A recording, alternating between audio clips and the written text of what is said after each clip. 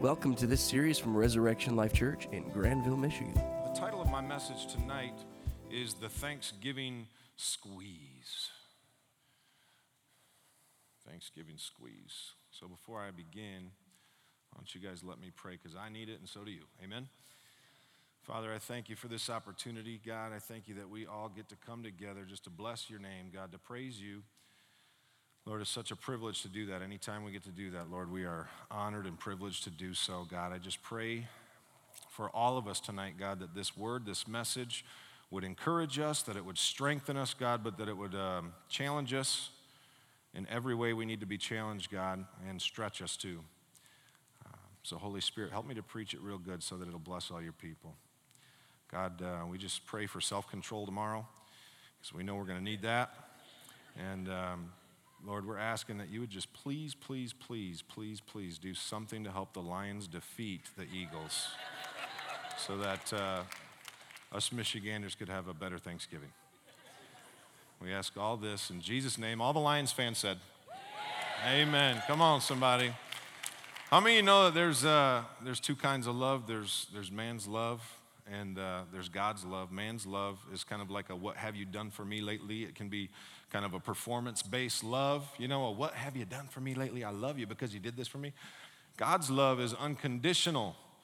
You know what I'm saying? God's love is not performance-based. How many of you know that we need to love the Lions with God's kind of love? Could you imagine if we love the Lions because of their performance? I am becoming convinced the longer I'm alive that only the Spirit of God at work in us would keep us Lions fans. Come on now, somebody. They are, I'm not even going to go there. But anyhow, had nothing to do with my message, by the way. What is this? What is it?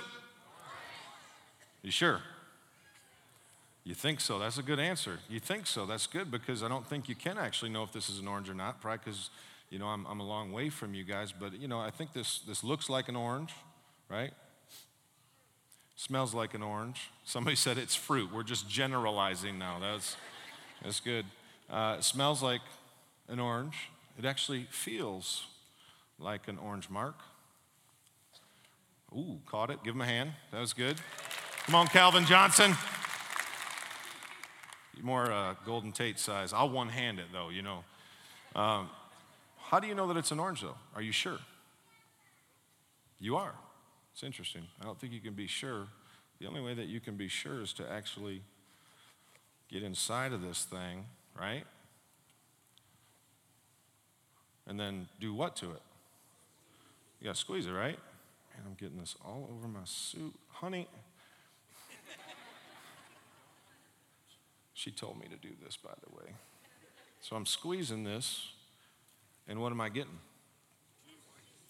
Let me taste and see if the orange is good. It's an orange. I just figured it out.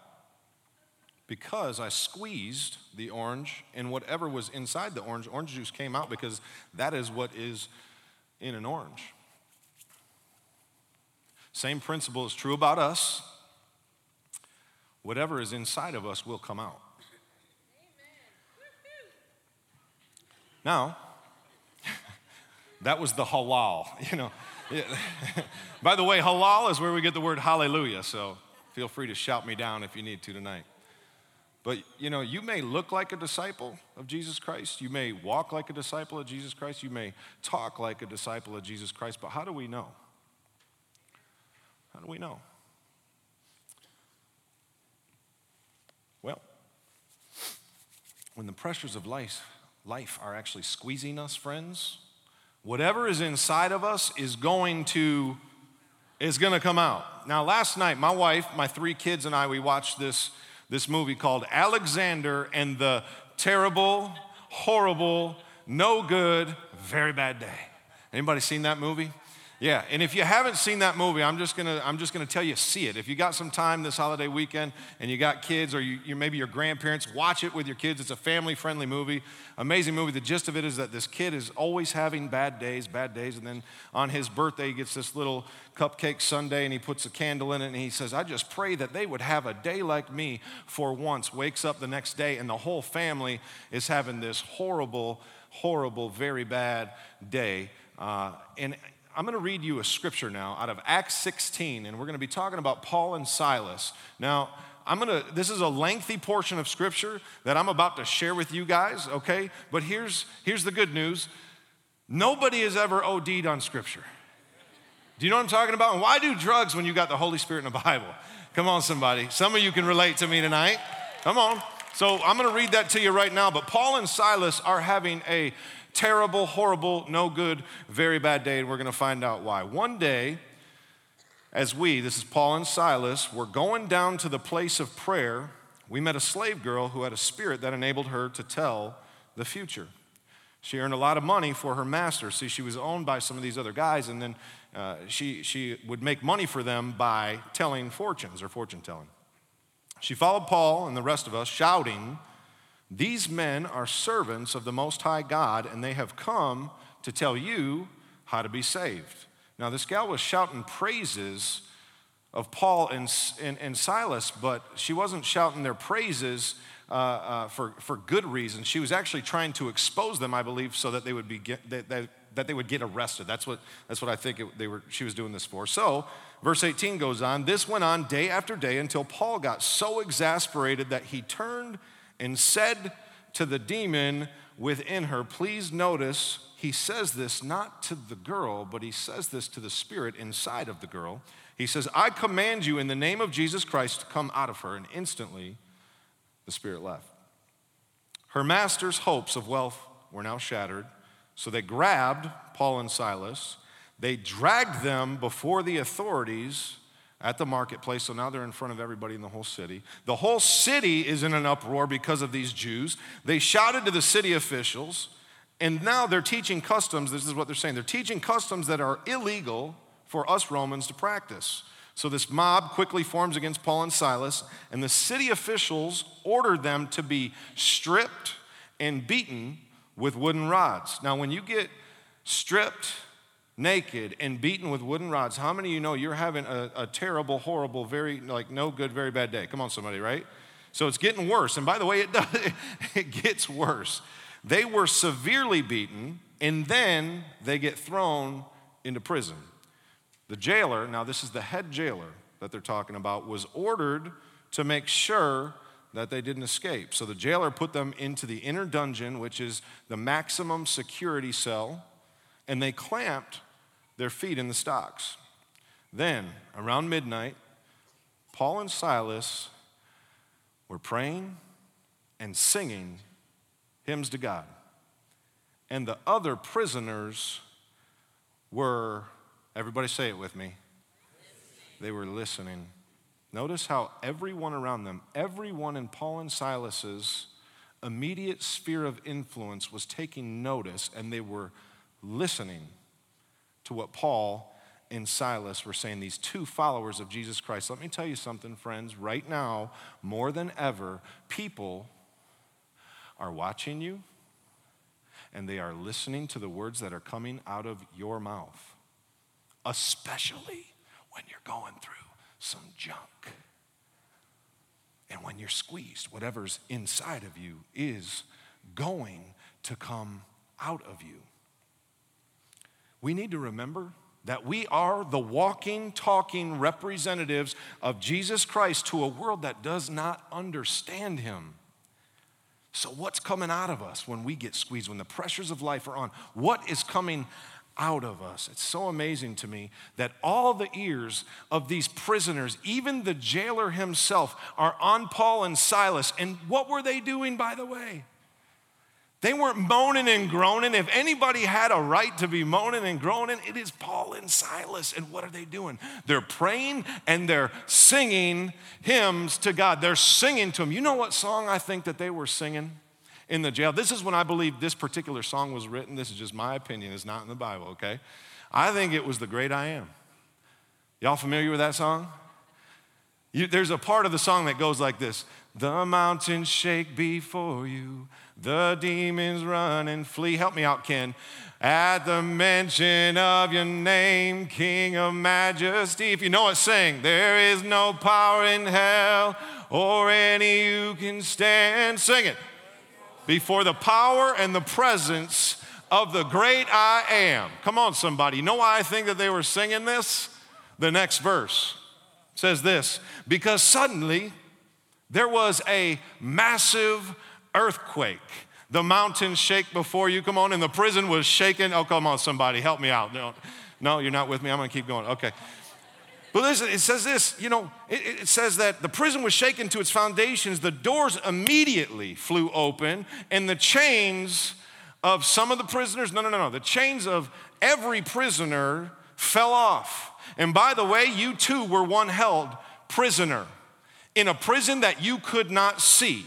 And then all of a sudden, Jesus showed up in your life, and guess what happened? All of the prison doors in your life flew all the way open, and all the chains fell off. Come on, somebody, can you be thankful for that tonight? Yeah, we can give thanks to God for that. But I think it's also cool, too. This is crazy to me. I think it's also cool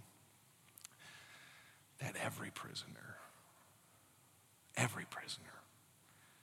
all of their chains fell off. Everybody's door flew open. God is so ridiculously good that he's just like, you know what? I'm going to help out every single one of these prisoners. You know what? They don't deserve it, but I'm going to do it anyway. He freed all of the prisoners. Is there anybody in here who got something that they did not deserve from God in their lifetime? Every single one of us. Is called grace. Amen. That's exactly what happens here. Then this is what happens. The jailer wakes up. He sees the prison doors are wide open. He assumed the prisoners had escaped, so he drew his sword to kill himself. But Paul shouted to him, "Stop. Don't kill yourself." Now listen to me. If you're here and you have been contemplating killing yourself, listen to me and listen to Scripture. Stop and don't do it. Paul goes on to say this, we are all here with you. Friends, we are in this together. We are in this together. And by the way, if that's something that you are contemplating tonight, there is a solution and there is an answer, and his name is Jesus Christ. He goes on to say this, we're all still here, don't you dare do that. So this guy pulls his sword and he's about to kill himself. Stop, don't do that. We're all still here. Chill out. He calls for the lights, the jailer.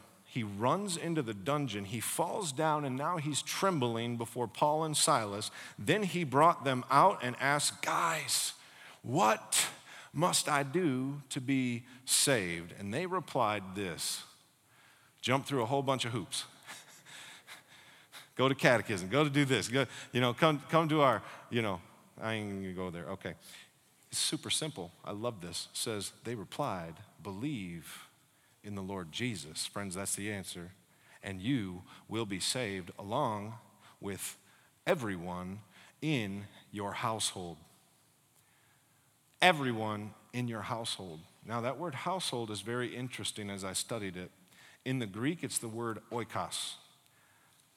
The word oikos. And now, it does include your immediate family members, your nuclear family, but it's much bigger than that. And I love how Paul just says, no, he's got a chance for this one guy to give his life to the Lord, and he says, no, I'm thinking bigger than that. You can get saved, but your entire oikos, your entire sphere of influence is what that word means. You see, listen, oikos means your immediate family. It means your relatives. It means your friends. It means the people that you work with. And it means your neighbors. It means everybody in your sphere of influence. Listen to me. Jesus saved you,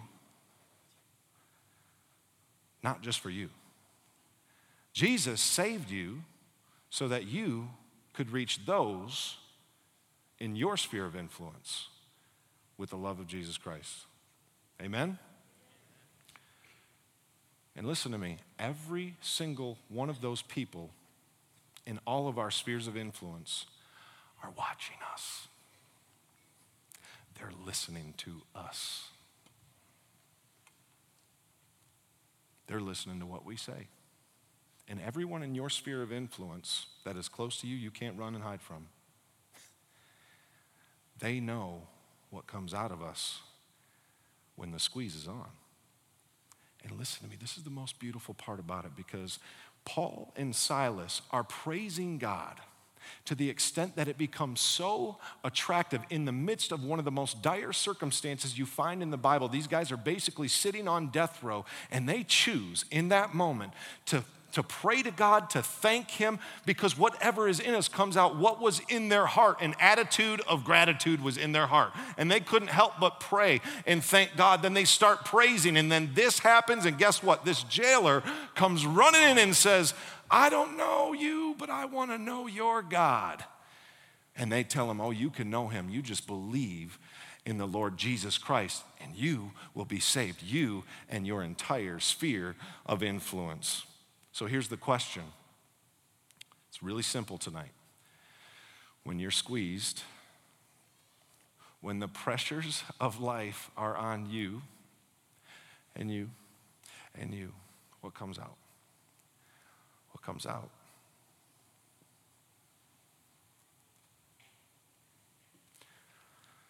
I'm going to finish with a scripture that maybe we all know and maybe some of us don't, and that's all right, but it's an amazing scripture. It's 1 Thessalonians chapter 5, verse 16 through 18, and it says this: always be joyful. When we are squeezed, joy should come out. Never stop praying. When we're squeezed, prayer should be coming out of our mouths.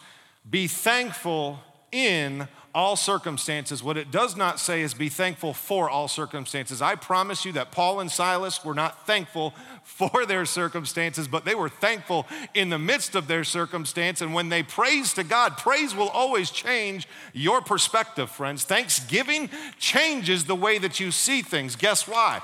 Because thanksgiving and praise are a form of worship, and we always become like the one we worship. And how many of you know that the one that we worship, his ways are higher than our ways? His thoughts are higher than our thoughts. So when we start praising and worshiping him, we see from a different vantage point, and it changes the way that we think internally. And when you change the way you think internally, it will change things for you and your sphere of influence externally. Come on, somebody, that was better than some of y'all. I mean, that was pretty good. That's it. What comes out of you when you're squeezed? Because someday, I promise you this, if you will just outlast your critics. I got that from Pastor Dwayne. I stole it too, but at least I acknowledged it. Come on.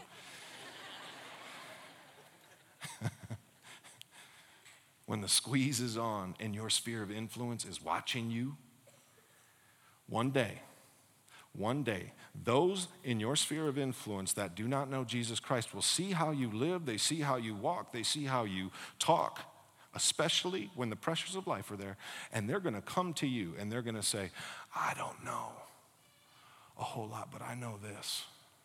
You are attractive. There's something about you that is different, and I want to know your God, and you're going to be in a position to say something.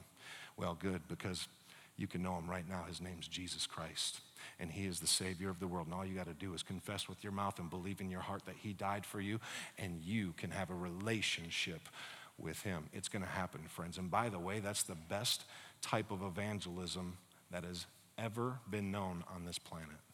Oikos evangelism. Let me pray.